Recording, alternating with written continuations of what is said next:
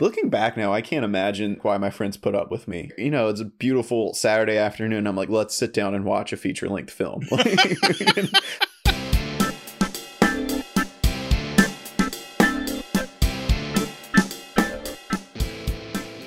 Hi, and welcome to episode of Cinenation. My name is Brandon Sparks. And I'm Thomas Horton. And here on Cinenation, we discuss film genres and the tropes and stories within them.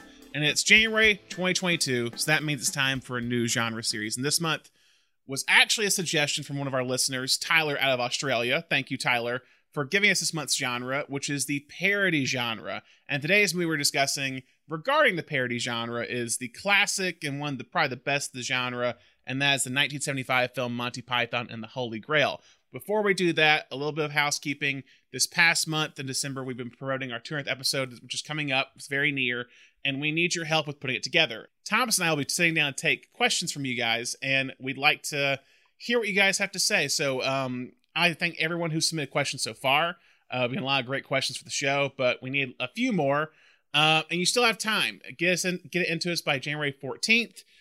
You can send them to us on social channels like Facebook, Twitter, and Instagram. You can also email us at cinenationpodcast@gmail.com. And finally, you can leave us a voicemail with your question at 818-514-5714. Again, that number is 818-514-5714. You can ask us about movies, how we put the show together, weekly, music, and honestly, anything entertainment-based. We'll do our best to answer whatever question you have. All right, so let's now dive in to the parody genre first and talk a little bit about it and talk about kind of what we think of. So Thomas, when you think of the parody genre, what's the kind of the first thing you think of? That's a genre I'm very fond of. It was integral in my childhood. So this movie's definitely one that comes to mind. Also, our director week later in the month is Mel Brooks. I was obsessed with Mel Brooks when I was maybe like 10 to 12, 13.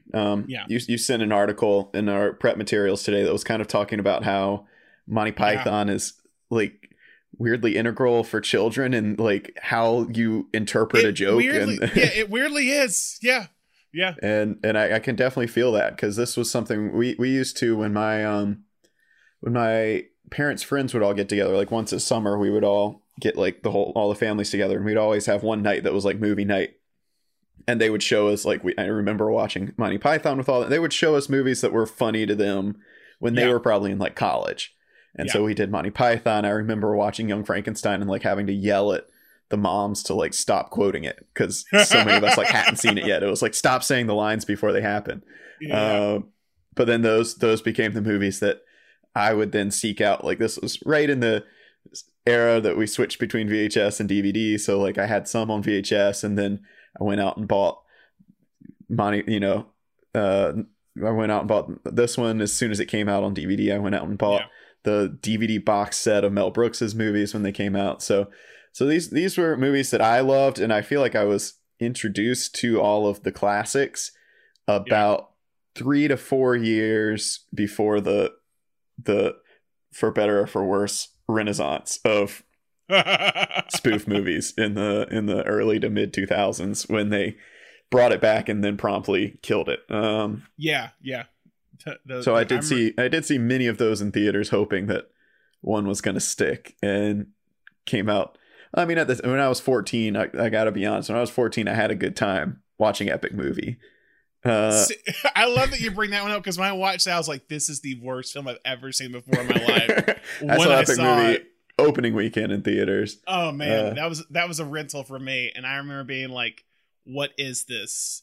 This is terrible. Because it was the Epic Movie, it was the date movie. I remember the one that I actually do remember liking at that moment was probably Superhero Movie, was the one that I kind of liked. I think it'd be kind of funny looking at that now, because superheroes have become more dominant in our mainstream audience than it was when that movie came out. Like that's what's always fascinating to me, when you see someone try to tackle a genre when the genre hasn't fully formed in a way. Like the superhero movie genre was there, but like it wasn't to the point of where it is now. Like now there's so much you could do. Like it's like an example, not to knock on Marvel, but it's like you just like every movie is going to end with the same type battle scene, and we have to make sure, and they could do a whole thing on that. And when superhero movie came out, it was just really like it was the Batman, it was the Dark Knight, and like Superman Returns and stuff like that, and X-Men and Spider-Man, but not as much as it is today, surprisingly. Yeah, well, and we've talked about this a little bit as we've touched on some of the other movies with, you know, when we did Johnny Dangerously and when we did like Bride of Frankenstein. But when I was, you know, some of these, when they brought back all these spoof movies, it was so, when you watch them, it's just so cash grab. Yeah, and it's so contingent on you having seen those movies, you know? Yeah. And it doesn't function if you haven't seen the movies that they're making fun of. Whereas when I was a kid, I saw, like we talked about, I saw Young Frankenstein long before I saw Bride of Frankenstein. Yeah. I saw Johnny Dangerously long before I saw, you know, Little Caesar or any of those kind of Cagney Scarface movies, or any of those. And so, yeah, those movies function on their own. And some of the jokes there's plenty of references. And, you know, the New York Times review for Monty Python today was all about how it's specifically spoofing this King Arthur movie that came out like the year before it. And I've never seen that movie. It does not lessen my appreciation of Monty Python and the Holy Grail. Yeah. So I think that's definitely one of the strengths to. I love Airplane. I've never seen Airport. I know that Airplane is a spoof of Airport. Never seen it. So yeah. Yeah, and that's a big key. It's like what kind of takes the good ones from the bad ones is that like you have some sort of narrative where it's like you don't have to see those other movies to get in on the joke. It's like, like you said, I think the one they talk about, it was like Bresson's Lancelot, and it was a very serious take on Lancelot and how like the audience, I think when it came out, were laughing at Lancelot because it reminded them so much of Holy Grail, but it was done in a very serious tone, and everyone just thought it was funny. And that's kind of, I think you said the key of Young Frankenstein, where it feels like a Universal monster movie, but it's just through the lens of Mel Brooks and Gene Wilder. And with the later, I don't know if Renaissance is the right word to describe the trend of reanimation. Yeah, I think it's that like that was where like it became just about the jokes. Yeah. Like, it's like with the other movies, I'm not saying the narrative is strong, because I think Holy Grail is an example where it feels like there's a very loose narrative that's tied together by sketches and bits. But because of that narrative, it works. It's a sketch show where they just decided to theme all the sketches after. Yeah, basically. Round table nights, yeah. Yeah, and it works. But I do think, too, I think we have to get into this, is that, like, I think in order to really tackle this genre, and I think we said this with Mel Brooks early on when we talked about Bride of Frankenstein, is that like you kind of have to have a love for the genre.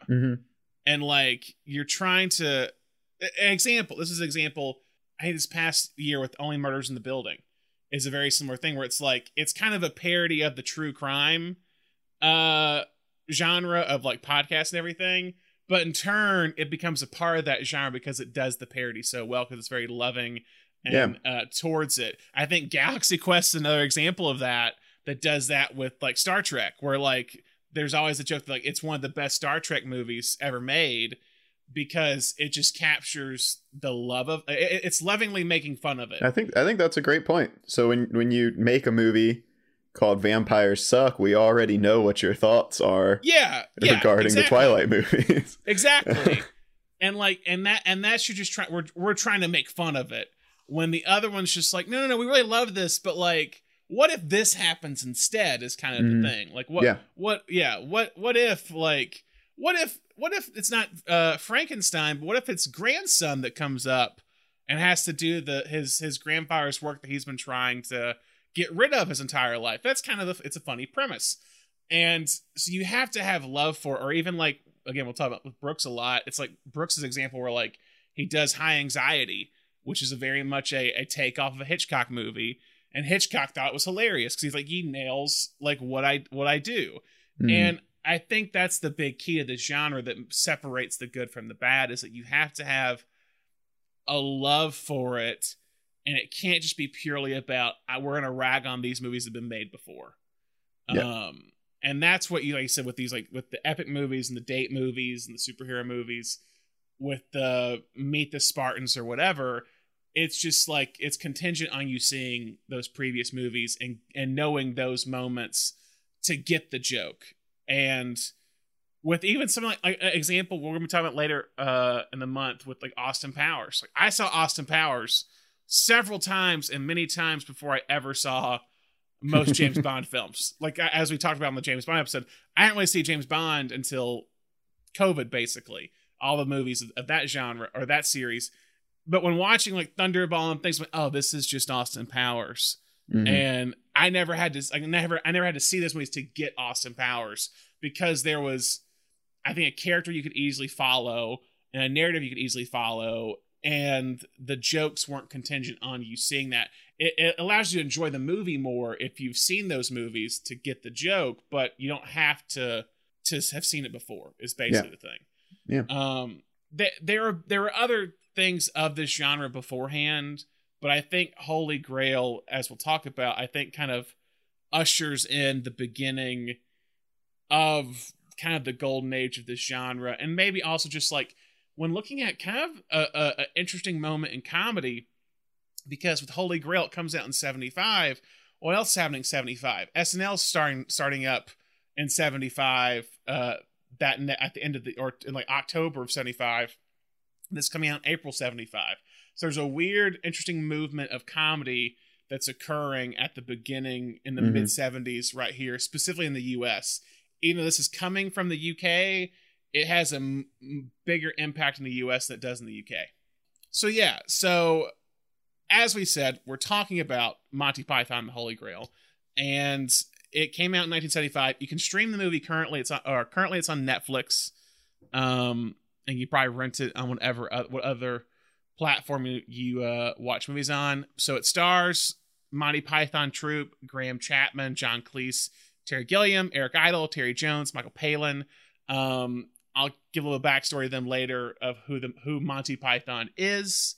But yeah, and Terry Jones and Terry Gilliam, two of the people of Monty Python, are also co-directors on it. And then all the group are writers on the film. So you kind of mentioned it earlier, Thomas, but when you think of Monty Python, the Holy Grail, like what's your history with it? You kind of said this was one, like I said, I was kind of shown by my parents and my parents' friends, and then sought out on DVD afterwards, and then made any of my friends who came over to my house. Looking back now, I can't imagine like why my friends put up with me. You know, at like 12. At 12, they were like, yeah, let's go over to Thomas's house. And I was like, you know, it's a beautiful Saturday afternoon. I'm like, let's sit down and watch a feature-length film. I didn't have any video games in my house. It was either like go play outside or let's sit down and watch a movie. And so many times I just was like, you guys have to watch this movie. But yeah, this was one for sure that I showed often in my house. In the Horton household. Yeah. This is one. That article I sent you, that about kind of the Monty Python and like teenage life, basically, is what it's about.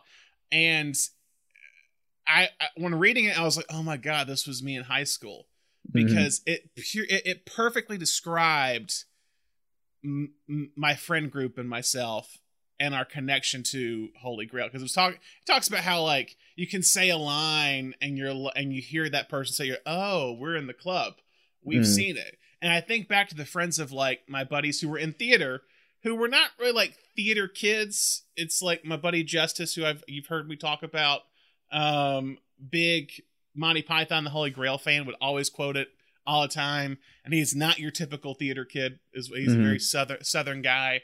And then I had like the girl I had a crush on loved Holy Grail, and I was like, we can relate, because we can quote this movie, and like you could spend so much time like quoting this film back and forth of like, remember that part or that part, and that was like, so that article kind of talks about like that was very much like my high school years. It was one of those movies where like not everyone knew it, but you were in the small club that did, and you felt like you were a little bit smarter because you like understood the comedy Yeah. of Monty Well, and Python also and the Holy Grail. It made you feel like kind of mature and refined too, because adults knew it. You know, you could be like 12 and be like, you know, dropping lines, and adults would be like, "Oh wow, yeah, I love that movie," and you're like, "Oh yeah, I'm cool." Even if I didn't see that much, it's like it was just very much in the vernacular of my friend group of the Knights of Ni or the Black Knight. It's only a flesh wound. Like all that was very much kind of in our speak. And then I think the last time I saw it before we rewatched it was you and I saw it at the New Art in LA. Mm-hmm. If you remember, that was the last time I saw it for a midnight. And so like it's constantly, and I hadn't seen it in a while, but it still held up then, and spoiler alert, I think it still holds up now. But we'll dive into that. So yeah, that's kind of how that's how I came about it. So you came about it. So let's dive into how the movie actually came about, with history of how it got to production. So the Monty Python comedy troupe was actually a combination of several comedy groups that existed during the 1960s. Terry Jones and Michael Palin met at Oxford University in the UK when they were performing at the Oxford Revue. Graham Chapman and John Cleese met at Cambridge University while performing with the Footlights, a Cambridge comedy review, and a year later, Eric Idle would meet them at Cambridge as well. Then, the only non-UK member, a American citizen, would be Terry Gilliam, who John Cleese met on tour for while he was in New York City on tour for the Footlights, is what it was. The UK members of Monty Python would first come together in 1966 when they worked on the BBC satirical television show The Frost Report. Gilliam would soon join the UK members in some kind of capacity on their next television show, Do Not Adjust Your Set, where he drew sketches and created animated sequences for the final episodes of the show.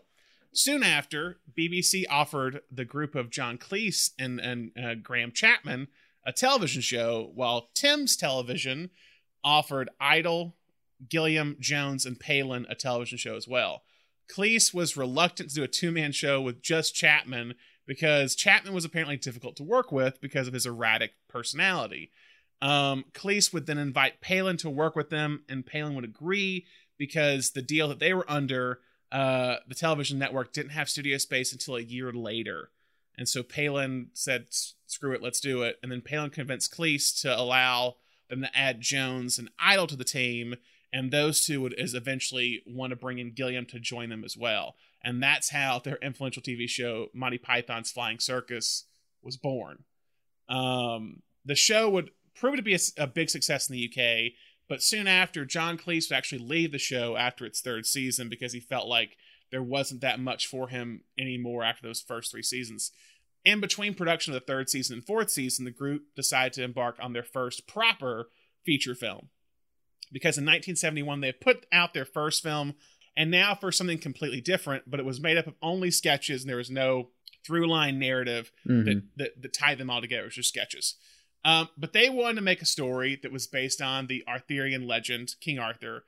But the first draft actually took place during 2 different periods. Half of the script was the Middle Ages, and the other half was modern day. Terry Jones, who ended up being the co-director and was one of the members of the troupe, was really interested in medieval history and really loved it, and would later write several books on medieval history or stories that took place during the medieval times. Soon pitched they only do a story about the Middle Ages, or it only took place during the Middle Ages, and the rest of the cast would agree. I think in the original script, it originally ended with them stealing the Grail from a place called Herod's Department Store, because King Herod has everything. The group agreed that Terry Gilliam and Terry Jones would direct the film. 2 people who had never directed a film before, besides like a few just things with their friends.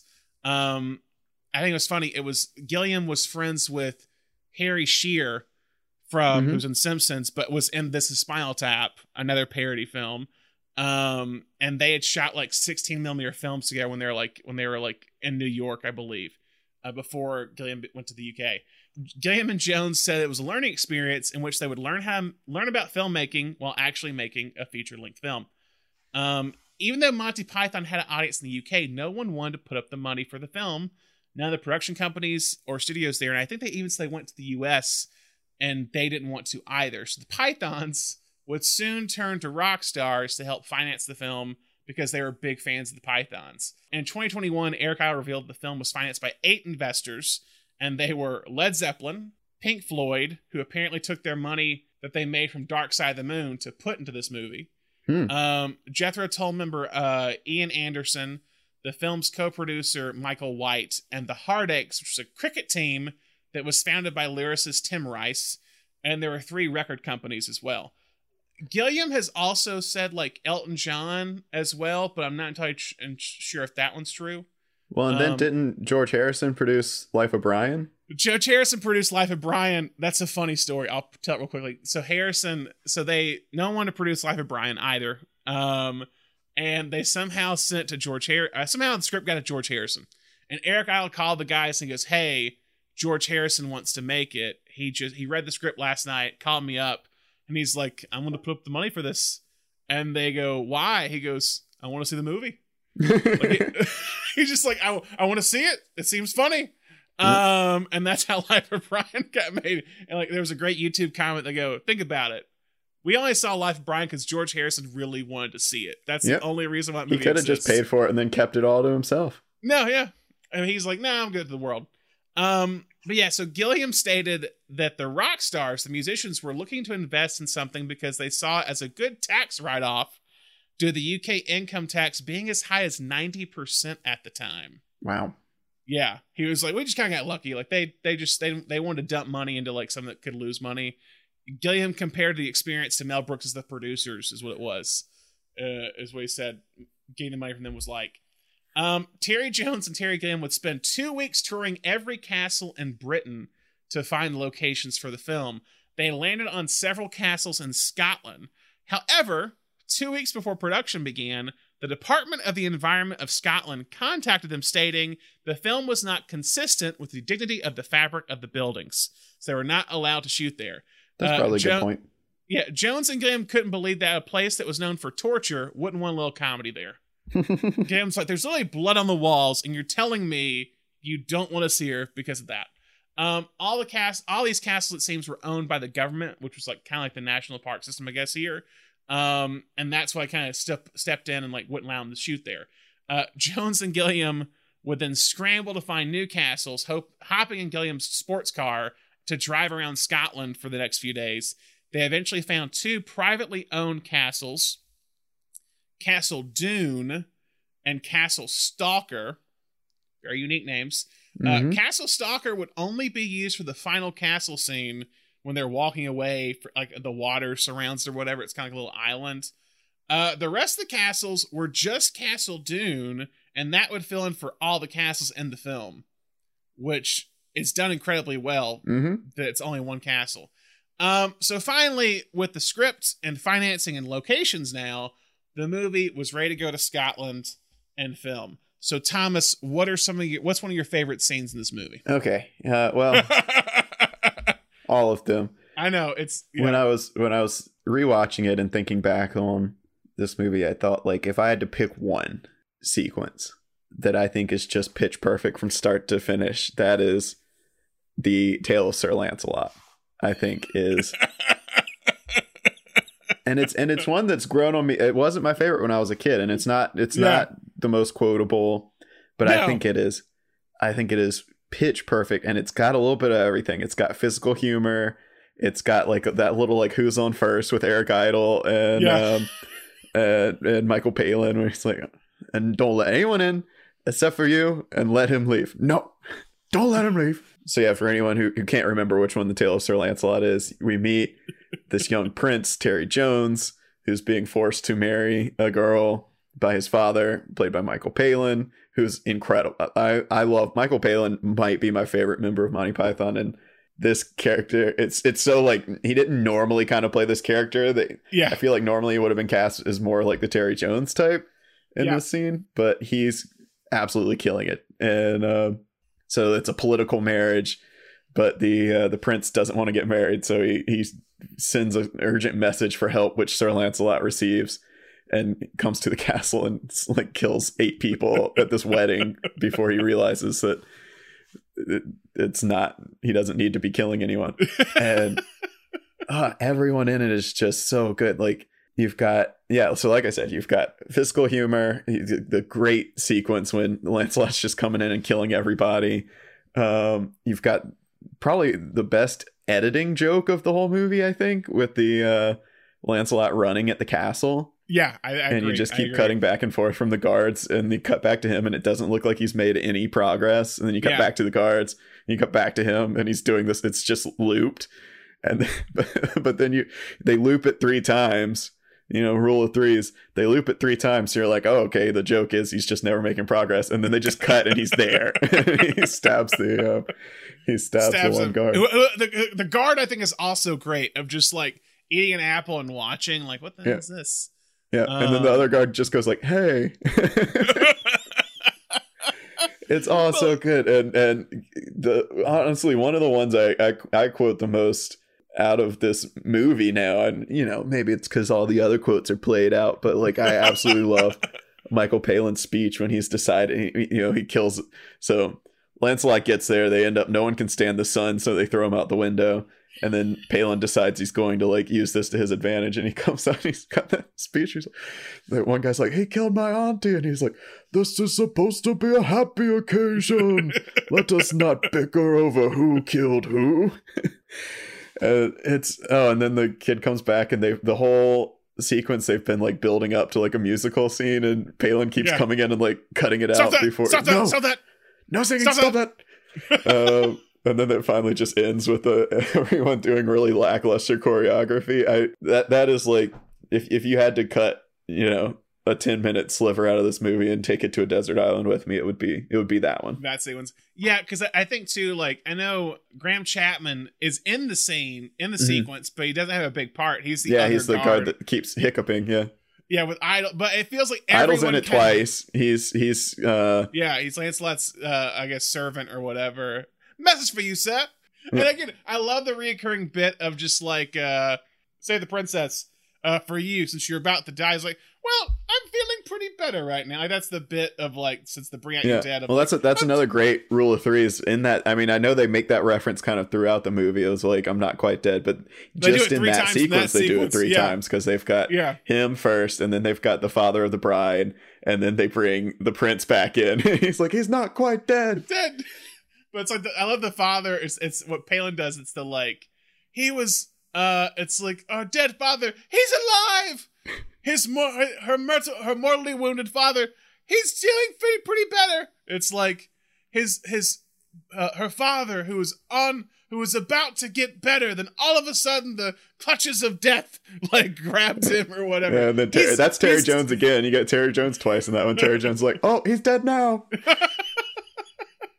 But again, I love the Lancelot bit of just like, but also kind of like the capture like what we think of the era of like a hero. Mm-hmm. But that's the funny thing about Lancelot is like he just comes in just like killing people, not asking any questions, mm-hmm. and then you're like, wait a minute, what am I doing? Like that's kind of the parody of like what you see in action films. The beat where they explain what's going on. He's like, oh, I'm so sorry. And then they bring him back outside, and everyone's like, hey, he killed so-and-so, and then he just like immediately goes back into I'm sorry. I got carried away. That's honestly too, that's the beauty of Monty Python specifically, is you can break, like you can get into, if you're a big Monty Python head, like almost everyone in that troupe represented like a different type of comedy, and you can especially see it in the things they went on to do individually after they broke up. But I think that specific sequence, just all of them come to play. It's like bizarre. Like Terry Jones's character is so bizarre. Everyone's doing great physical comedy. You've got some really witty lines in there.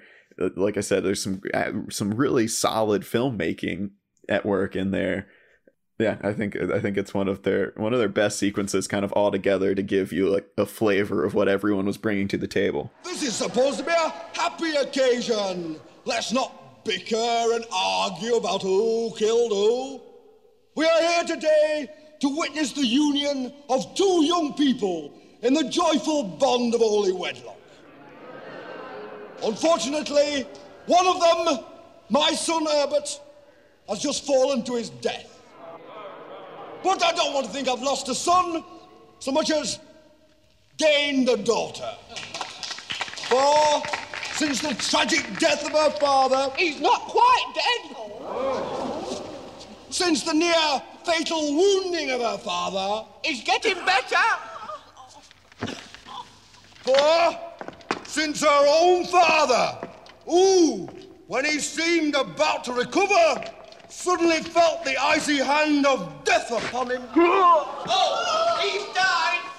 And I want his only daughter to look upon me as her old dad, in a very real and legally binding sense. What I think is so good about the knights, King Arthur and his knights, is that everyone feels that they have a defined like character. Mm-hmm. Like the two big ones are Lancelot and Sir Robin, where like Sir Keidel is just like, he's the guy who's a knight but like probably shouldn't be because he's a coward, basically. And Lancelot's the brave, like, no nonsense, I'm a hero, but really just like he's a sociopath, basically. And ask me your questions, I'm not afraid. Yeah. and I was like, is that it? And it's like runs up like, I'm Sir Robin of Camelot. I seek the Grail. And then it's like, what is the capital of Asteria? Talking about bits, like, I love, again, the African and European swallows comes back into play. That's from the very beginning of the movie. I think it's referenced a few times in between, but then it's just There's like, it's the great payoff. shot of Sir Bedivere just like, it's just randomly a shot of Sir Bedivere like sending off a swallow with a coconut tied to it at some point in the movie. But yeah, it's like, I just think all that stuff, I think that sequence is fun. And who's playing is it Gilliam that's playing the bridge keeper? Yeah, soothsaying bridge keeper. Yeah, but it is Terry Gilliam because he's Arthur's servant who's doing the coconuts. Another one I loved when I was a kid, my favorite was the rabbit. The rabbit's fun. I think that's one just like the first. I told you, Tim. There are some who call me Tim. He came did a video and was talking to Ed Helms. He goes, I love that sequence because like not only the pause, it's the question. Mm-hmm. Tim? Like he's like doesn't even know what his name is. Yeah, that one's so good. Cleese is great in that one, but yeah, and he's like, look at the bones. You old git, that's just a rabbit. I told you. I just love it. I told you. It just says it over and over again. It takes, again, and when talking about parody, it takes these ideas of heroes or these legends, and just it's those little things of Arthur being just kind of like a pompous asshole of like, I am King Arthur, like King of the Britons, King of the Who. Like he's so up on himself, and then it's the like run away. Like once he first sees kind of trouble, it's like, I'm a coward, I am getting out of here. And I think it's great. He's got huge, sharp. He can leap about. Look at the bones. Go on, boys, chop its head off. Right, silly little bleeder. One rabbit suit coming right up. Look. Jesus Christ! I warned you. I've done it again. I warned you, but did you listen to me? Oh, no, you knew it all, didn't you? Oh, it's just a harmless little bunny, isn't it? Well, it's always the same. I always tell them, do they listen to me? Right. Oh, no. One that I always gravitated towards growing up was the Black Knight. The Black Knight was always like a sequence that like my friends and I just loved. And that's when we quoted the most. Like, it's only a flesh wound. And I think John Cleese, because he's the voice of it, it's just amazing. Of just, well, I love it's the setup of like, is that Black Knight just like kills the Green Knight with like ease, basically stabs him in the head and walks away, and then just gets literally chopped to pieces pretty easily when King Arthur fights him. And you're just like, it's the funny build up, it's the contrast of the two of like this big brutal fight, and then this happens, and it's just like he's still fighting even with no arms, no legs, and is like, I'll bite your ankles or whatever it is. Like he doesn't give up. There's a couple of sequences, especially knowing that those Jones and Gilliam's kind of first time directing. There's 3 specific sequences I can think of where they build tension like really well as part of the joke. and that that when they're riding up on the Black Knight and you're getting the like cuts, the cuts of them riding up mixed with this like intense sword fight. And they do something very similar later on with the Knights Who Say Knee, where it's almost they shoot it almost like a horror movie when they're riding through the woods, and you've got rustling and you catch sight of something brushing by and they don't know what it's going to be, and then you just get the knee. So yeah, there's especially editing. I think that the editing is really strong in this movie for comedy, especially for guys who like it really is their first film. And I know like it's because their television stuff, they're filming, but like it's just sketches. Like it's just sketches. They're not really using editing as much in terms of this. Is that they made this cinematic, basically, is the key. They made the joke cinematic because of the editing with those sequences you're talking about, with the Lancelot sequence. Like they're using editing as a form of comedy. I think that's sometimes I won't say underrated, but I feel like sometimes I don't realize how much editing plays in the comedy. I think sometimes people just think it's just the writing of it or the performance of it, but editing has such a, if you're just a frame off of a cut for a joke, it will kill the joke, I feel like. And they really kind of understand how to kind of play the visual, the joke and the cutting of it all, like you said. Victory is mine. We thank thee, Lord, that in thy mouth... Come on, then. What? How about you? You are indeed brave, Sir Knight, but the fight is mine. Oh, had enough, eh? Look, you stupid bastard, you've got no arms left. Yes, I have. Look! It's just a flesh wound. Look, stop that! Chicken! Chicken! Look, I'll have your leg. Right! Right, I'll do you for that. You what? Come here. What are you going to do, bleed on me? I'm invincible! You're a loony. The Black Knight always triumphs! How about you? Come on, then.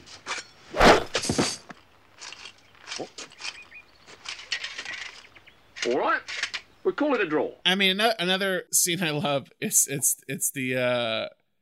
it's Robin's like minstrel, like singers who are just singing about Robin, not Robin's greatest fights or triumphs, it's his greatest failures, basically. So Robin ran away. It's like Sir Robin just runs away. Brave Sir Robin, he bravely ran away. And they call that back very well later on when they all join back up together. You can just kind of hear, like, as Robin is approaching, they're still like listing off ways that he may have died. And I think that, his eyes put it in his and I feel like they bring a little bit of that melody back in the Lancelot sequence. I thought I heard a little bit of it when at the party when he shows up and starts killing everyone. I feel like they're playing that kind of riff. I mean, another good one. So we talked about the whole like he's not really dead. I think the Bring Out Your Dead sequence is also just a very memorable and fantastic. No, one more scene for me. You talk about Michael Palin, because I agree. Michael Palin might be my favorite Python as well. And I love just his banter with King Arthur when they show up. It's like, oh, that's a dictatorship or whatever. When he's just like, and it's like, oh, I'm feeling repressed. I'm being repressed. When he just keeps yelling at Arthur when they're having the whole political discussion about what Britain is and what their village is and everything. And I think Palin just has great range in this movie. It showcases like everything he could do as a comedian.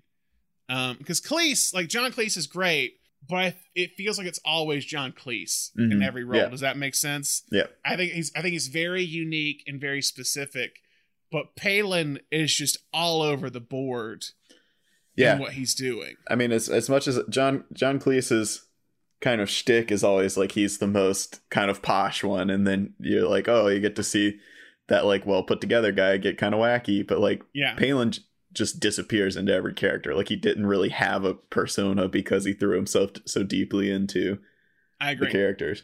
I agree, because Idol's very much like Cleese, where he has a specific persona, where Idol's kind of just like, I won't say he's the loser, but it's like he always feels like the second guy after, like it's always him trying to live up to someone else, like Cleese or whatever. Not him as a person. His characters are always like, they're quick-witted, but he's playing either the Sir Robin character or he's playing Who's on First guy, the knight, basically. He's either one of those two guys is what it kind of feels like. Gilliam is just kind of like there a lot of the time. He's there to do the illustrations. Yeah, he's just kind of there, but I think he has a great face for everything with the coconuts and everything. I do like Terry Jones, because Terry Jones I think just does great voices a lot of the time. King of the Who, and then I also love him as again Sir Bedivere. Sir Bedivere, when they're trying to decide like, is she a witch or is she not a witch? One of my other favorite like kind of throwaway lines in the whole movie is when he's walking them through the like whole duck equation, and he's like, and what else floats? And one guy's like, very small rocks. Yes.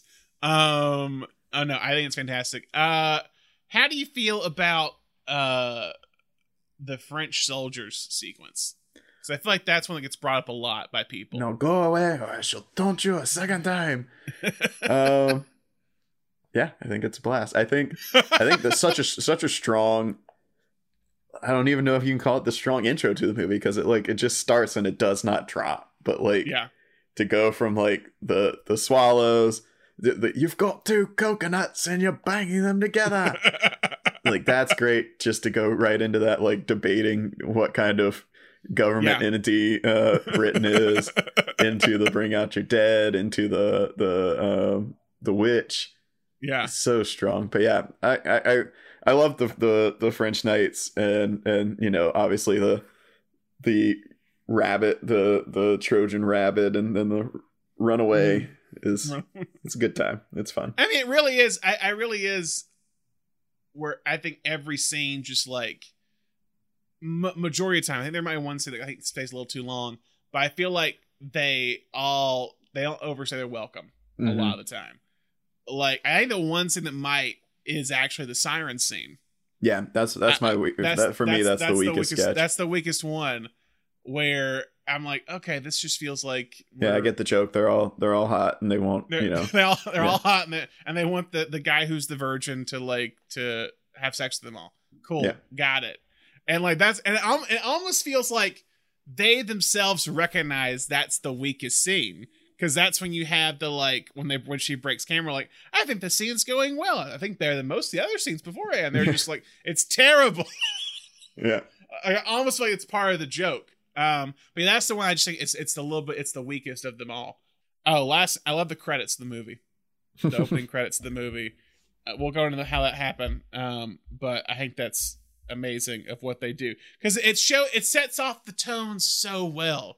Like, you now are aware what movie you're in with those credits to what they do. I think that's the big key with comedy, especially something that like because I also think the cinematography and the production design of this, because they shoot in Scotland, looks great. Like, I think that's what helps it hold up, where like it really feels like it's a King Arthur story.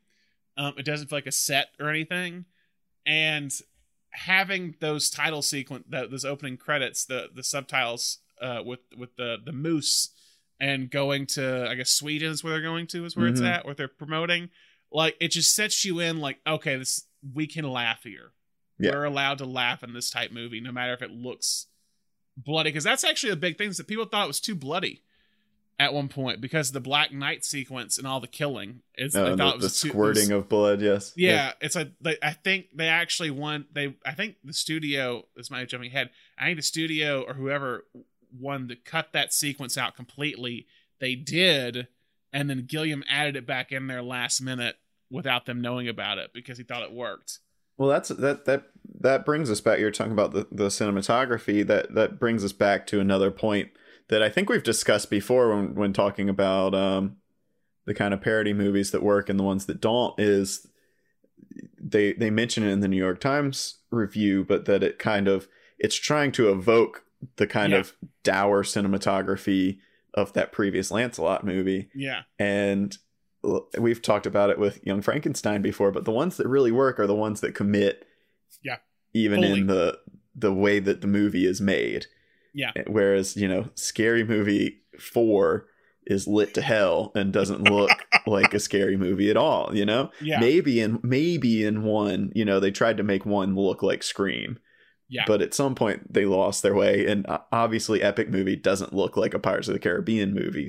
Yeah. So that is one place that you have to commit for sure, is that if you don't nail the visual style, nobody's going to buy into it. Yeah, agree completely. I think this does it incredibly well, because I think I have it later, but I'll say it here. It's like they were influenced by Pasolini films, like neo-realist Italian films, and Ingmar Bergman films is what it was, were the movies they're looking at.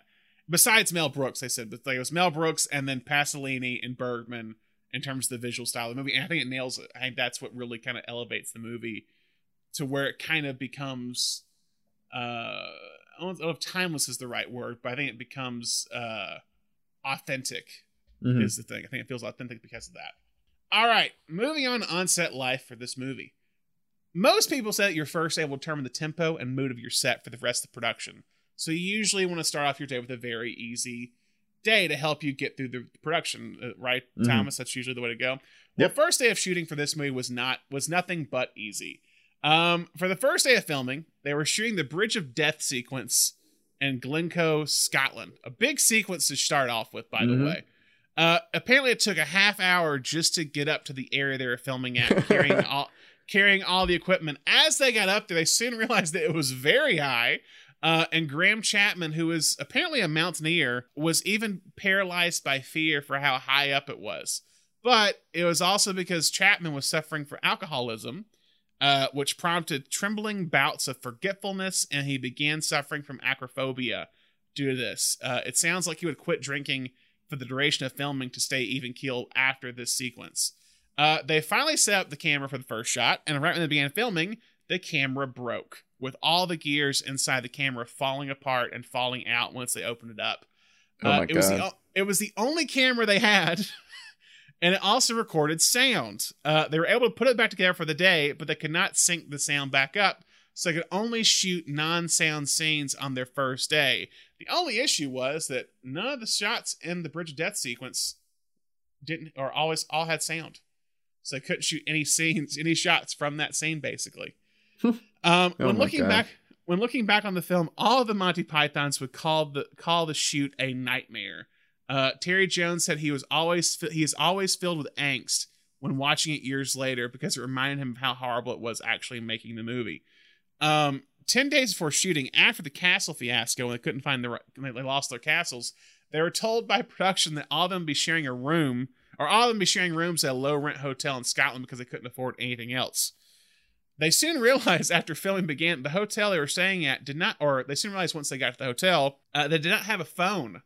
So production manager Julian Doyle stated that he stood outside a payphone trying to get 200 weapons and 200 costumes in from London for the shoot. It seems like majority of their money went to props and costumes for the film. Doyle was also responsible for finding the dead sheep that is thrown at Chapman at one point in the movie. Doyle said that him and the special effects guy, John Horton, I don't know if it's any relation, drove around in a van to find one. They finally found one, but it was green and bloated. And Doyle remembers that he had to drive back with it in his car, and his head had to be out the window because it smelled so bad inside the car. Chapman later said that he heard the sheep had been dead for a few weeks once it was thrown on top of him. It seems everyone was being tested on set. Michael Palin was known to be the most agreeable of the Pythons. And during the scene when he was playing the Mud Eater, Palin lost it. I guess this is during when they're talking about like British politics or whatever. I think maybe it. That's one thing I forgot to bring up when we were talking about that scene. I love, like, the dialogue's so good you're not even really paying attention, but they're literally making mud pies, like like you do when you're kids. He said he was having to do several takes of crawling through the mud for this long tracking shot. At the end, he was going to have to eat some mud, but the prop person assured him that he had put chocolate in the mud, so Palin would be fine. Palin asked, "But how do I find the chocolate? It all looks the same." The prop person didn't answer him and just walked away. Yeah, there's absolutely, it's all, they're on the ground. Do you cover the entire ground in chocolate? It's all mud. They feel like one part of it was chocolate. Palin would then do 7 takes of the scene, not complaining, and essentially eating mud in every take. After the 7th time when they wanted to go again, suddenly he began screaming, throwing himself in the air, rolling around the mud, yelling, "This is a fucking waste of time." He finally calmed down, and the set was completely silent until John Cleese and Graham Chapman broke out into an applause. Because Cleese said he should have been upset. We were getting like treated like terrible on those days. Terry Jones later say, co-director will later say, "I've never seen Michael so beside himself with rage. It was a great tracking shot of the village that Terry Gilliam set up, though you don't see Mike in it at all." So it was a shot that's not even in the movie, and he had to do this. Yeah, I was about to say, as many times as I've seen that movie, I don't remember Michael Palin putting mud in his mouth. Nope, that was cut. So it was cut. And speaking of directors, Gilliam and Jones had a very interesting way of working, it seems. They would trade off days, where Gilliam would do one, and then Jones would do the next. And it seems the rest of the cast was becoming frustrated with them as directors. Cleese remembers one scene with him and Idol, and they nailed this great moment, this great comedic moment, and Cleese was so excited. Jones yells cut, and Cleese turns around excited like, "How about that?" And Jones looked at him blankly and said, "Not enough smoke." Cleese became so upset, and for the rest of shooting after each take, Cleese would ask, "Was there enough smoke?" He said it was the single most annoying thing anyone had ever said to him. But Cleese's biggest blow up, however, occurred during the Trojan Rabbit scene. They were having to kneel in knee pads. They were apparently very uncomfortable, and they were like in the foreground or in the background or whatever, watching the Trojan Rabbit being taken to the castle. Cleese said, Gilliam then asked, "Can you move an inch in a northwesterly direction?" for like the 5th time. And Cleese then shouted, "We're not the bits of paper you use for animating." Probably with a few extra words thrown in there. Gilliam took that badly and stormed off set, not coming back for the rest of the day. Yeah, that sounds about right. Cleese soon realized that he couldn't stay at the same hotel as everyone, so he went to another hotel miles away that had hot water and a warm pool. He said, "What I do is go back there after a punishing day, swim, shower, and then go alone to a restaurant in Sterling. I'd sit quietly, eat beautiful food, drink a bottle of white Burgundy, and read books in this little ocean of sanity. People would come over and say, 'You look so lonely. Would you like to join us?' And yet I was the most emphatically happy I'd been all day because I'm a quiet little creature." Talk about Cleese as the posh guy of the group. But it seems Chapman and Palin would have a good time back at their hotel because they spent most of their time at the bar, like playing games or whatever. And Chapman would flirt, or if the barmaids would flirt with Chapman, he's like, "No, you don't want me. No, I'm terrible." They would also play football, if you're in England, while on set. Palin says they'd be playing up the soggy hillsides, and you would see Graham standing there waiting for the ball, smoking his pipe, and then he would awkwardly kick the ball to someone else. But Cleese was apparently really good at playing. Terry Jones would say those nights were frenetic and sleepless for him because he was so focused on directing. He said he remembers having to build the set for Witch Village, and it had not been finished the night before shooting. He then realized the next morning, once it was finished, that he was the main character in the scene, that he hadn't learned any of his lines for that day. And while it might seem like there was a lot of improv done on set, there wasn't any. Everything was scripted. Palin would say they had the entire script written. They'd probably rewrite the scene like 10 minutes before and then do what they just wrote. So like it was never improv, but everything was scripted because everyone kind of said like they thought Cleese forgot his line when he did the Tim. They call me Tim, and he's like, "No, we didn't improv anything. Everything was the way it was written." But one of the worst scenes for Cleese was when he was playing Tim the Enchanter, because he was having to stay on this pretty high cliff. On one side was a drop, he said, that could have killed him. And on the other side was a drop, he said, that could have maimed him. To make matters worse, the wind kept threatening to push him over on either side. Between takes, he would crouch down to avoid being pushed over by the wind. The whole experience, one of he remembers, as being very frightening, but he did it anyway because he knew what kind of budget and timelines that the whole team were under. Because he was wearing that big horned hat. And he was like wearing like multiple layers that were probably old outfits for the witches from Macbeth on some stage version for his enchanter outfit. for the Black Knight sequence, they got a one-legged stand-in, and they put an artificial leg on him. They chopped off to make like he lost one leg, and they buried that guy in a hole for hours, apparently, with his one leg in there, and they pulled him out, and he was like, his leg was totally numb, and they were just like, oh no, what do we do? but he was okay.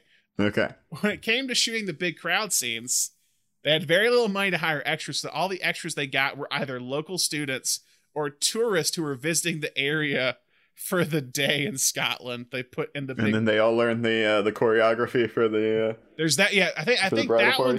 I think that's all tourists, and I think the big battle sequence, like, it's just like they didn't even have costumes for them. They gave them like banners and weapons to hold up so they wouldn't be seen in the wide shots. So Brandon, I've always heard the like urban legend I've always heard was that they shot that last battle scene because they just ran out of money. They had something else planned and they couldn't afford it. Is that true? I don't think it is, because what it sounds like, they said from the beginning, it was always supposed to be anticlimactic. Is what, like, Graham Chapman was very big on, like, we should just make it where they never get the Grail. And so it sounds like that was always the plan, was just then to end it right there and just be like, yep, they didn't get it. They got arrested for the murder of the historian. They didn't even kill him. They didn't kill him. They just like hurt him real bad. No, they weren't. They didn't do it though, right? I don't know who did it, but I guess they're being blamed for it because they're the ones. It's just kind of like a random knight on a comes by and like lances him.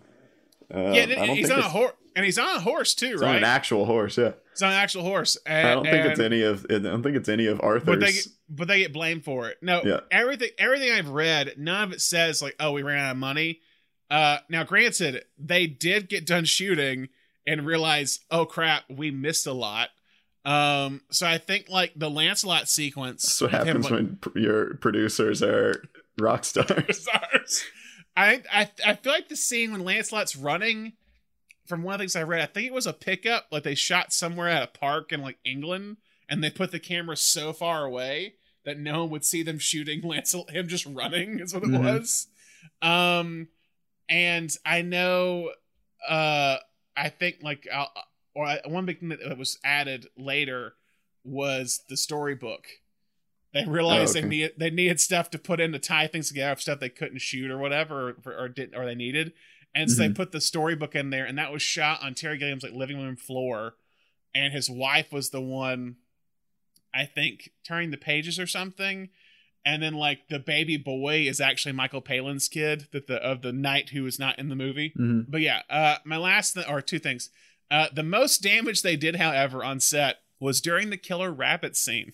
The lady who owned the bunny didn't want to get dirty or messed up, so they tried to keep her distracted when they dyed it with blood. God. Apparently, she was very upset because the dye they used did not immediately come off. Is what it was. No. The one thing too, with budget, because this happened a lot with the movies. What they said is how like, because they were so limited budget, it allowed them to kind of like really create random things that they never would have thought of. And the big thing was the coconut shells, because they wanted to have real horses. That was the plan, was from to have real horses, but they couldn't afford real horses. So they're just like, let's just do the coconut, like of the old, because it's an old sound trick, because that's how they do horses on old movies. And that's what the plan was to do that. So the film would finally wrap. It started April of 1974. It would finally wrap on June 12th, 1974. And you would think that the production was so disastrous, hopefully the editing would not be as disastrous. Yeah. But it was disastrous. No.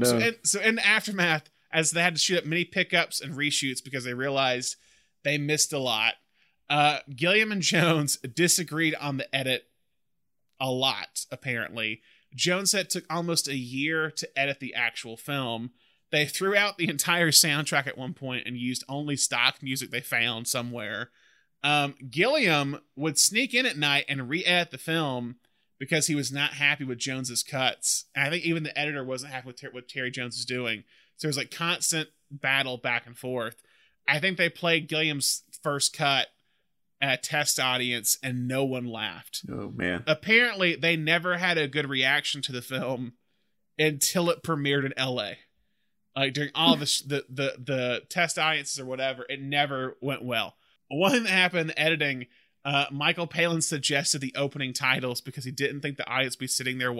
He didn't want the audience to be sitting there watching the credits, so he added the whole moose and Swedish stuff in there. Mm-hmm. Apparently, they also didn't have enough money for a title opening, so they could only mostly use black and white text because it was cheaper.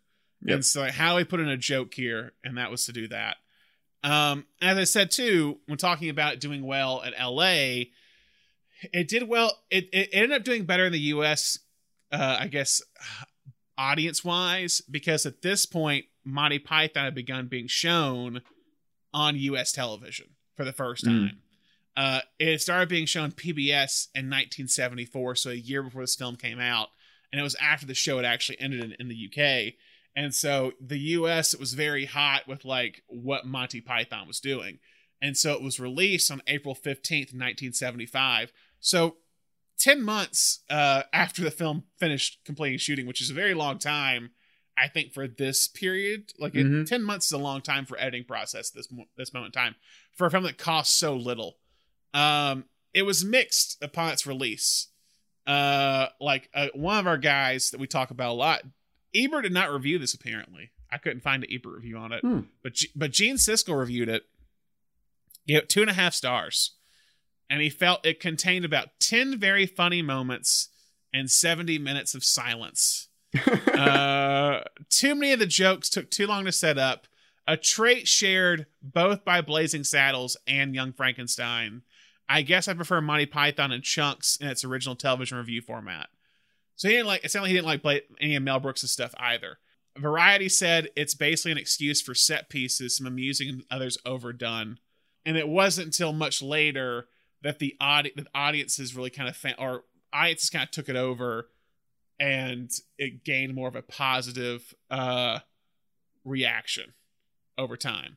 And it ended up like I think one of the things, I think Eric Idle or someone said like in New York the first weekend they saw like Gilda Radner and John Belushi coming out. So again, going with that idea of like what's happening in the comedy scene at this point in America, and Monty Python's kind of pushing it forward in a way, and it ends up being seen by many as one of the greatest comedies of all time.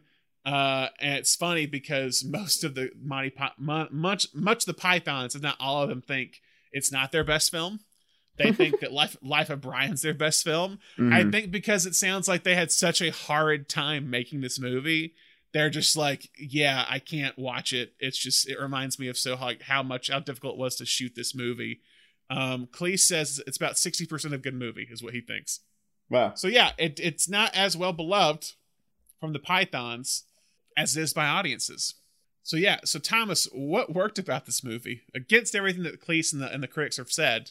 Yeah, I mean, I think like we said before, I think the fact that they went out of their way to shoot it like an actual King Arthur movie really helps. I think that is really one of the defining lines as to whether you're going to be a successful parody film or just a bunch of jokes about recent movies is whether or not you actually commit to making it its own movie. And they definitely do. And I also think, just as you can tell from the way that we talked about our favorite sequences, I do think their sketch sensibility really helped with this film, because it is essentially a feature-length episode of Flying Circus, except if they were to say, let's make this whole episode just about King Arthur. And I think that works. I think that absolutely works here.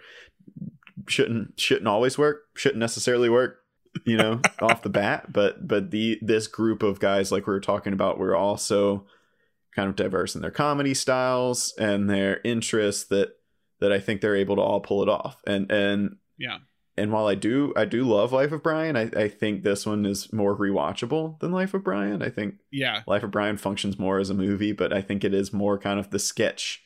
Life of Brian has more of a narrative thread, whereas this one has kind of more of a sketch feeling to it, which makes it more rewatchable in my opinion. I think it's an easier watch because of that. I think Brian has funny moments, but I feel like the biggest quotable thing for like, again, out of my group of friends that watched Monty Python growing up, in high school. I feel like the most quotable thing is always look on the bright side of life. Doo-doo. And it's funny because to kind of show you is that when they do the musical for Spamalot, which is basically this, they take that song from Life of Brian and put it in Spamalot. Mm-hmm. So like it's you can tell what was the easier thing to kind of like mold into something else, and Holy Grail is kind of that. But they're not. You can tell they're not really. They don't really feel, even though there is a narrative here. They don't really feel held to it. No. You know, for instance, like, you know, they're being chased around by the monster, and then they decide, all right, we're done with the monster sequence. The illustrator had a heart attack and died. Right, on to the next thing.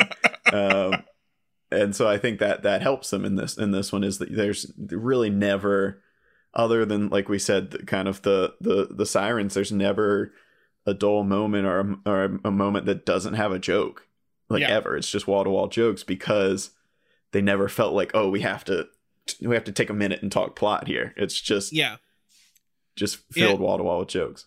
And you said too about terms of how it commits the tone. It's like there's a lot of insight. I mean, like the British politics thing. There's a lot of inside jokes of like the time they're commenting on or making fun of like just the King Arthur and the idea of royalty at this point in time. Of like, who are you king of? We didn't vote for you. Like, what are you talking about? Like, oh, it's nothing you vote on. What is that? That's a dictatorship. Like, it's very much a comment on a lot of different things. Yeah, and I mean, you know, one thing that I definitely didn't get when I was a kid was I think what they're saying with the sequence, you know, I just thought it was a funny song when they were like, oh, let's go to Camelot, and then they cut to everybody singing and dancing. I just thought that was a funny song, you know, when you grow up and you become aware of like Robert Goulet and Camelot and like the musical, you're like, oh, they're saying like, oh, we don't want anything to do with like that kind of like Broadway Camelot. No, thank you. But it's a funny song anyway. So if you have absolutely no idea that there's a musical Camelot, it doesn't matter. Like you just think it's a funny song. Yeah, you're just like, that place is kind of silly. Let's get out of here. Mm-hmm. Yeah, I think it just kind of works. I think it works itself of just like, because of what they do with it. Again, like you said, you don't need to know the joke, the reference it's making. It works by itself.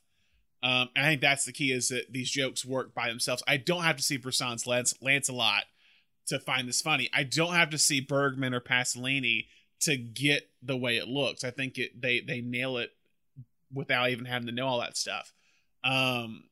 And yeah, I think them as like a whole cast, I just find it so crazy to think, and they have other actors and actresses in this movie, but they're able to play so many different roles, and like, I'm not bumped by it. Does that make sense? Yeah. It's like they all work every time. I'm not like, oh, that's just Eric. Like Eric Idle or Terry Jones can be two characters within the same scene, and I think nothing of it. Yeah, is the thing. And that's a talent that it's hard to do. And that's them. That's the filmmaking. That's all of it. Yeah, the hair, makeup, and costumes. Yeah. I don't know if this is true, but I had a history teacher tell me one time that like the costumes are so accurate in this that like some people point to this as like one of the most accurate like medieval time costumes as far as like movies go. Like they actually, I mean, obviously they have like silly logos on their suits of armor, but like the armor checks out, and the way that they wear it and the way they layer it is all fairly accurate. Yeah, I know Chapman is actually wearing like a real metal like armor, like chain linked armor or whatever. I wouldn't be surprised by that. From what it sounds like, they spent most of their money on costumes. Was what they spent the most of the money on, because everything else they were just like, we got one camera. I think by the end of shooting, they had producers running sound or whatever. It was very much like low rent. We just need two castles and the Scottish moors, and we're good. Yeah. It's like the budget was $400,000 US wise in 75. Wow. So that would be a $2.2 million movie today. Is what it would be. That's kind of insane to me. That's insane. That'd be a $2.2 million movie today if it's made, and it has so much production value for a movie that's so cheap. And like I said, I think I think they realized, okay, what's gonna make this movie sell? Shooting in Scotland, in dreary Scotland in the middle of a rainy season, basically, and then costumes, and everything else is just going to be whatever we can get, essentially. Okay, did anything not work? Besides, we said the siren scene. I think that scene just goes on too long. There's a point where I was just, okay, cool, I get the bit. I get what we're doing here, and we're not adding anything to it. I feel like I should say I know people who hate the ending. I don't have a problem with the ending. I like the ending. I don't know how you end this movie necessarily, and I think they definitely went with the most off the wall answer they could come up with. Yeah. It's definitely entirely unexpected when you're watching it for the first time. But like, what does it matter? Like, what happens if they find the Grail? Like, who cares? Like, I think that's kind of the idea. Is like, these characters are after the Grail. We don't know why they're after the Grail. They just want to go get the Grail because God told them to. God told them to. But there's no bearing of like what do they get when they get it. It's just to have the thing. And so it doesn't matter. Just like they get arrested at the end. It doesn't. I think it makes sense for their chaotic sense of humor is the thing. So I've never hated the ending. But yeah, I can see like I that's part of the joke is that Chapman said like, yeah, I think it'll be anticlimactic. They'll probably hate it, but it's funny to us. Mm-hmm. Like we never get the Grail. Like again, compare it to what it could have been the original draft of like they go rob a department store. I think in present day to get the Grail, like that just doesn't. That's what year is Blazing Saddles? I think that's 73. In my mind, I'm sure it would have played out differently, but in my mind, that feels like Blazing Saddles. If it just like the movie just spilled over into present day, and then they went to Harrods. 74. Yeah, it's just like Harrods department store. He has everything. Yeah, but the thing is, I don't think it's weird because you do have the present day sequence of like the historian stuff coming in, but like I feel like you can't go full on present day. Like for some reason, Blazing Saddles kind of makes sense because like it's parroting a very specific Hollywood thing, and that's a Western, so it makes sense to do that. This is not really a parody of modern society fully. Right. It's of an older time, and it's better just to have that chaos come in later instead of throughout is the thing, and not in a big way. I don't know. It's hard to explain, hard to make sense. But yeah, I can see why people don't like it because it's not your traditional ending. There's no big payoff of the Grail. There's no, I guess, catharsis to them finding it. But I don't know if this movie doesn't need it. It's like I think it's a good ending of a sketch at the end of the day. And that's what they said. Basically what they tried to do with the movie was that they tried to take the scene and then cut out the punchline, so that created more of a scene that just transitioned to the next scene, basically. Mm-hmm. I have no alternate universe cast, so there's that. Film facts. Can you guess who played the most roles in the movie? Terry Jones. Nope. Michael Palin. I told you he's the utility. He has 12 roles in this movie. Wow. Oh my god. So when the movie was shown at Cannes Film Festival, someone called in a bomb threat to the theater while the movie was going on, which forced firemen to come in and evacuate the theater after the opening credits. People were expecting hijinks in the Pythons, and they thought that this thing was hilarious because they thought it was all part of the act. They were going to be ejected from the theater, but actually was a bomb threat. Cleese was inspired to write the Black Knight scene because of a story he heard in elementary school about two Roman wrestlers. During an extremely intense and scrappy match, one wrestler finally tapped out, only to discover that his opponent had died during the struggle, meaning he had posthumously won the match. So it was basically like, oh, like you can't lose if you don't quit. And that was the whole Black Knight sequence came from that. Mm-hmm. Camelot apparently was a model. Like when it's like, oh, it's just a model. That actually was like it's only a model. Foot tall model. I said Graham Chapman was the only member of the cast to wear real chainmail armor. It weighed about 25 pounds. The rest of the cast wore knitted wool painted to look like metal. Oh yeah, Chapman also I think could give tetanus shots. He was like had like somewhat like medical training, so he was able to give tetanus shot to people, and that's what people got on the set because of how crazy, because of like what they were in with the mud and with the mountains or whatever.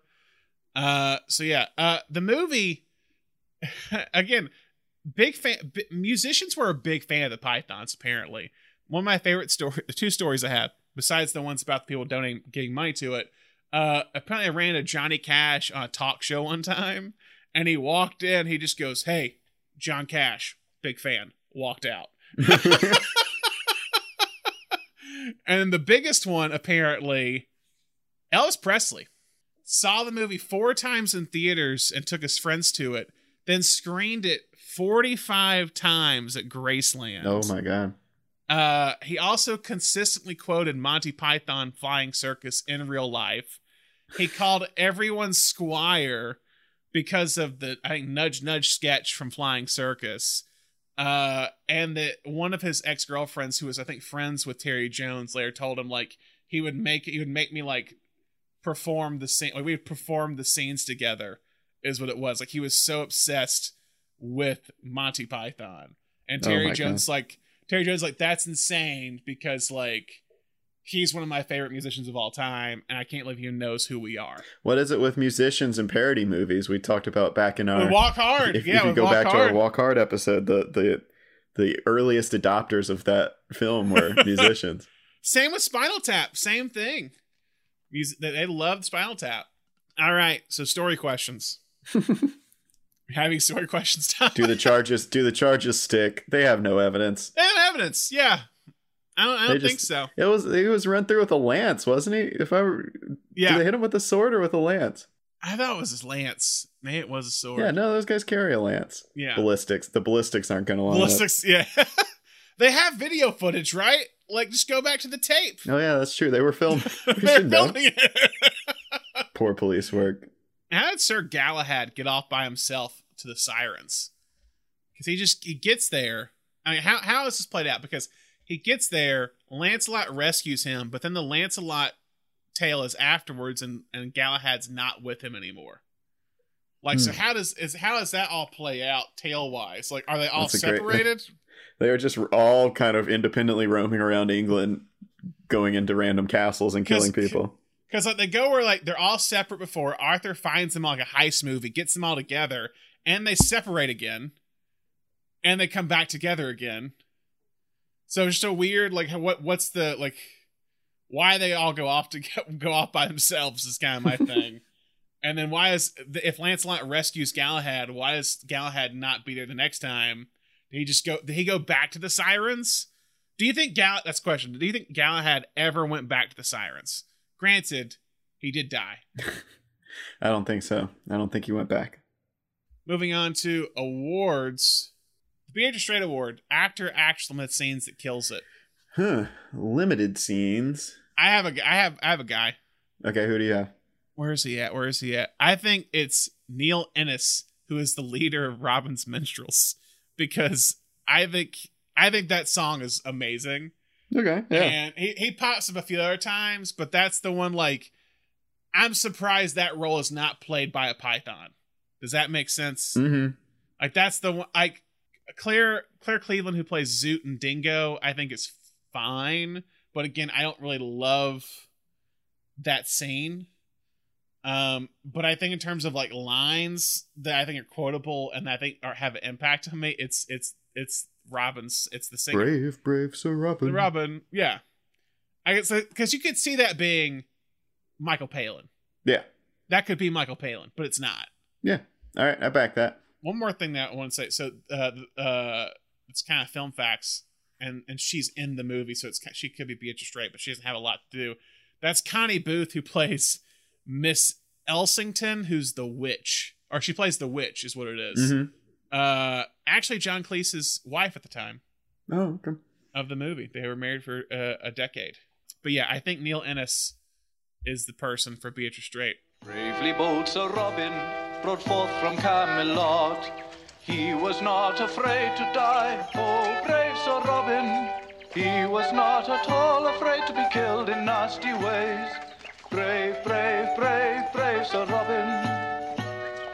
He was not in the least bit scared to be mashed into a pulp, or to have his eyes gouged out and his elbows broken, to have his kneecap split and his body burned away, and his limbs all hacked and mangled, brave Sir Robin. His head smashed in and his heart cut out and his liver removed and his bowels unplugged and his nostrils raped and his bottom burnt off and his penis... That's enough music for now, lads. Annie Potts X Factor Award. Supporting actor, actress that is the most memorable. How do we do this one? I'm wondering that too. Weird territory here. Because there really is. If there is a lead, it's Graham Chapman. Mm-hmm. I think we give it to Michael Palin for establishing that he played the most supporting characters. I think so too. But I think Michael Palin, because he plays the I feel like the supporting characters that could easily fall by the way. Because I think Galahad, as it has kind of the worst tale, but Palin elevates every other scene he's in that he's. Yeah, I was about to say it might honestly be because he's not supporting in that. Yeah. In that sketch, you know what I mean? By having to play the straight man in that sketch, lose him being able to be one of the comedic characters. I agree. Old woman! Man, sorry. What knight lives in that castle over there? I'm 37. What? I'm 37. I'm not old. Well, I can't just call you man. You could say Dennis. I didn't know you were called Dennis. Well, you didn't bother to find out, did you? I did say sorry about the old woman, but from behind you looked... What I object to is you automatically treat me like an inferior. Well, I am king. Oh, king, eh? Very nice. And how'd you get that, eh? By exploiting the workers. By hanging on to outdated imperialist dogma which perpetuates the economic and social differences in our society. If there's ever going to be any progress... Dennis, there's some lovely filth down here. Oh, how'd you do? How do you do, good lady? I am Arthur, King of the Britons. Whose castle is that? King of the who? The Gene Hackman MVP Award. Actor, actress, director, writer who carries the movie. Who do you have? Wait, I'm curious who you have now, because I would probably also say Michael Palin.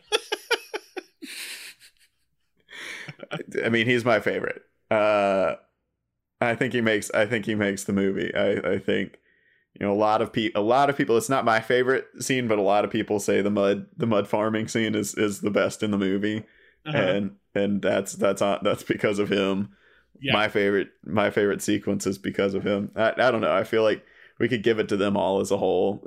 I do think the idea, like I've said before, of the fact that this movie is this combination of all their own sensibilities does make it is what makes it strong. So you could say Monty Python is the X factor here. That's my vote. That's my vote. MVP, Monty Python. It might be the easy choice, but it might be the best choice. Mm-hmm. So let's go with Monty Python as the MVP. There are other actors in this movie. There are other actors. Or is Led Zeppelin and Pink Floyd the MVPs? I don't know. Sir Robin. Yes? Brave Sir Robin, you go. Hey, I've got a great idea. Why doesn't Lancelot go? Yes, let me go, my liege. I will take it single-handed. I shall make a feint to the northeast. No, hang on. Just answer the 5 questions. 3 questions. 3 questions as best you can, and we shall watch and pray. I understand, my liege. Good luck, brave Sir Lancelot. God be with you. Stop! Who would cross the bridge of death must answer me these questions 3. Ere the other side he see. Ask me the questions, Bridgekeeper. I am not afraid. What is your name? My name is Sir Lancelot of Camelot. What is your quest? To seek the Holy Grail. What is your favorite color? Blue. Right, off you go. Oh, thank you. Thank you very much. Final questions. If this film was remade today, who would you cast, Thomas? I have absolutely no idea how you pull this off. Broken Lizard. I mean, I don't know. How do you? Let's just do anyone who's been in SNL. Pick from that group. All right. Okay. And they do all the so Bill Hader. Yeah, anyone from the past 20 years, I think. Bill Hader, obviously. Bill Hader. Who is Bill Hader? Who is the equivalent in this? I like to think of Bill Hader as a Michael Palin type, especially when he's gotten more in the last couple of years with like Barry. He's broken out as a lead man, but like when he was on SNL, he was a utility player. Like he was the person who disappeared into his roles. Okay. I'll stick with that for right now. I'm fine with whereas someone, you know, that you always have a guy, you always have someone on SNL who is like not a character guy and is always just like, and that I feel like that was Sudeikis. So I feel like he's definitely like a Cleese. I was thinking Sudeikis more King Arthur for some reason. Yeah, I could definitely see that. I think he'd be King Arthur. Okay, Sudeikis is King Arthur. Hader's Palin. Oh no, I think Taron Gilliam is actually King Arthur. Taron Gilliam, Taron Gilliam. Taron Gilliam, King Arthur. Yeah, I think it's King Arthur. Sudeikis is Cleese. I want Kate McKinnon as Terry Jones. I'm fine with that. Sandberg as Eric Idle. Boom. And then Kenan Thompson as Terry Gilliam. Yes, I would love Kenan Thompson at the Bridge of Insanity. Yes. So who we got? We got Bill Hader as Palin. Mm-hmm. Taron Gilliam as King Arthur. Khalees is Jason Sudeikis. You said Kate McKinnon as Terry Jones. Mm-hmm. Kenan Thompson as Terry Gilliam. Who is Eric Idle? Who'd you say for Eric Idle? Oh, Sandberg. Okay, yeah, Andy Samberg. Yeah, okay. Sounds like there's 6 guys. There's 6 Monty Python people. Yeah. All right, I like that cast. All right. Does this film fit with any other genres? Yeah, I mean, like, you know, once again, I've said this a couple times this movie, but I think to really make a good parody movie, you have to, in some form, visually, however, you have to strive to make a movie within that genre itself. And I think they do a very good job here in making this a medieval movie, from the costumes to the locations to the way it's shot. They're obviously buying into the medieval of it all. Yeah. I mean, I think not everyone agrees with me, but I really think, as I said earlier, you have to like love a genre in order to like deconstruct it or make fun of it in some way. In a real true way, not just like make jokes about like a date movie or whatever. Some might disagree, but I think that's where I think elevates it more, is if you have a true passion for it. And so I think if Terry Jones is so big into medieval stuff like he is or was at the time when they were making it, that might have an effect on this. I also call it a road trip movie because they are traveling from place to place and they're seeking something that they have to travel to get. So I would say it definitely fits into that category. If they actually got the Grail, could be a heist movie. I don't know. Because he does like set up a team of people, his trusty knights of Camelot. Last question: how does this film fit within the parody genre? I think it's one of the greats. Yeah, and in terms of like what it does, what you're saying is that it tries to be what it's making fun of, essentially. Yeah, exactly. And I think that it established early on in the genre that it could be that you could make a feature film that was just a bunch of bits connected, as long as the bits were strong and you knew how to connect them. Specifically in this movie, they connected them with more bits, which I think does lend itself, as this genre goes on, to movies like, you know, this isn't necessarily one of those like gag a moment movies like the Zuckers did in the States, which we'll be talking about next week. But I do think it kind of lends itself with that idea that like never let up, you know? And so we'll get more into that kind of like sight gag. Absolutely everything is a sight gag next week. But the idea that you have to keep the energy up. And if you can keep that energy up and you can, you know, really nail the atmosphere of the film that you're doing, I think you're well on your way at that point for a good parody film. I agree. I think one thing too, I'll say this here now, and I don't know if this is parody or if this is my comment on comedy, our modern day comedy. I feel like there is something you gain when you actually script the script. Does that make sense? It's like, I think with modern comedy today, I think we lose a little bit because it's so mile-a-minute jokes, and it's more like we'll improv on set in a way. Mm-hmm. And I think you lose something, and this is probably why TV is so much stronger a lot of times with comedy, I think, nowadays, is it because you actually workshop ideas. And I think what's so beneficial with these guys is that it's all 6 of them working together to make it. So why improv if all 6 of you are already helping write the thing? Yeah.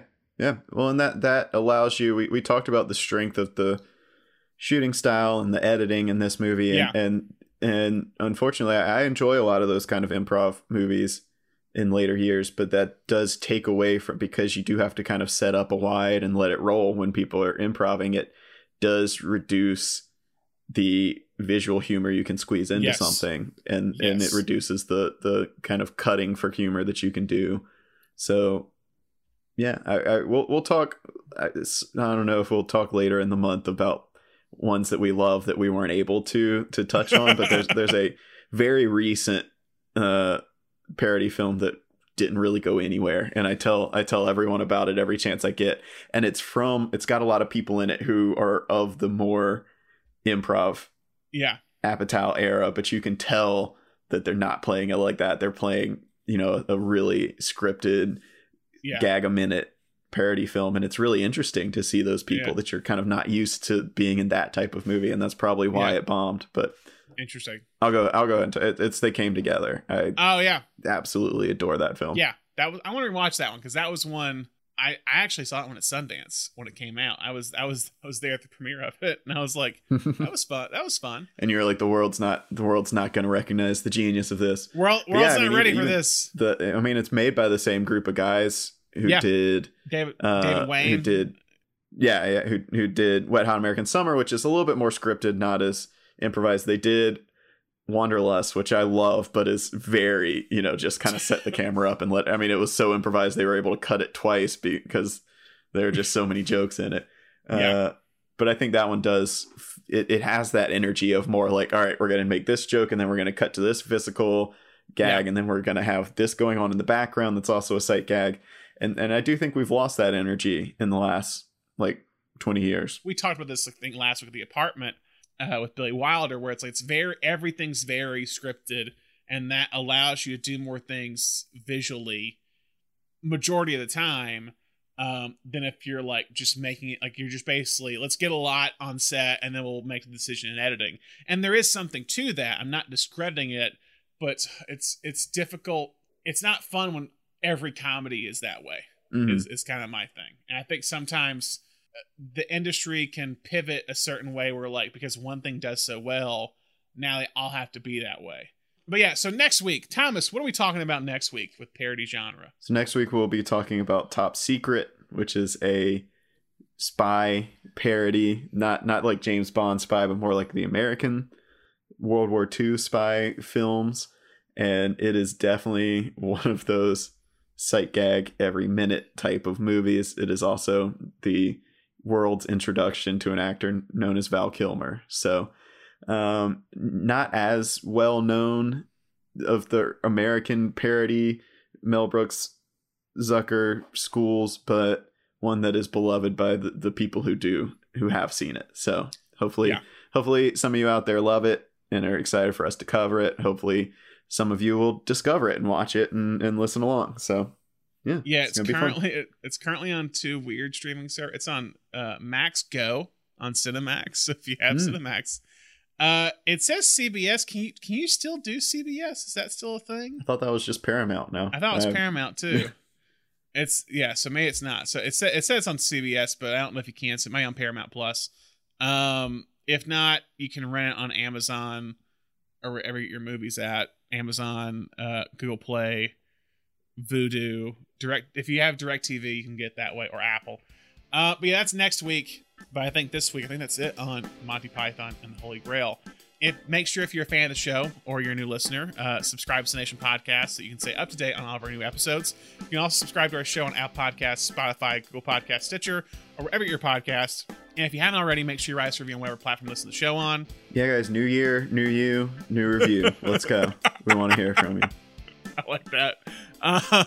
And finally, don't forget to like and follow us on Facebook, Twitter, Instagram, TikTok, all that jazz. Thomas, as always, thank you for joining me. Thank you for having me. And thank you all for listening. Hope you listen to more episodes soon. Bye.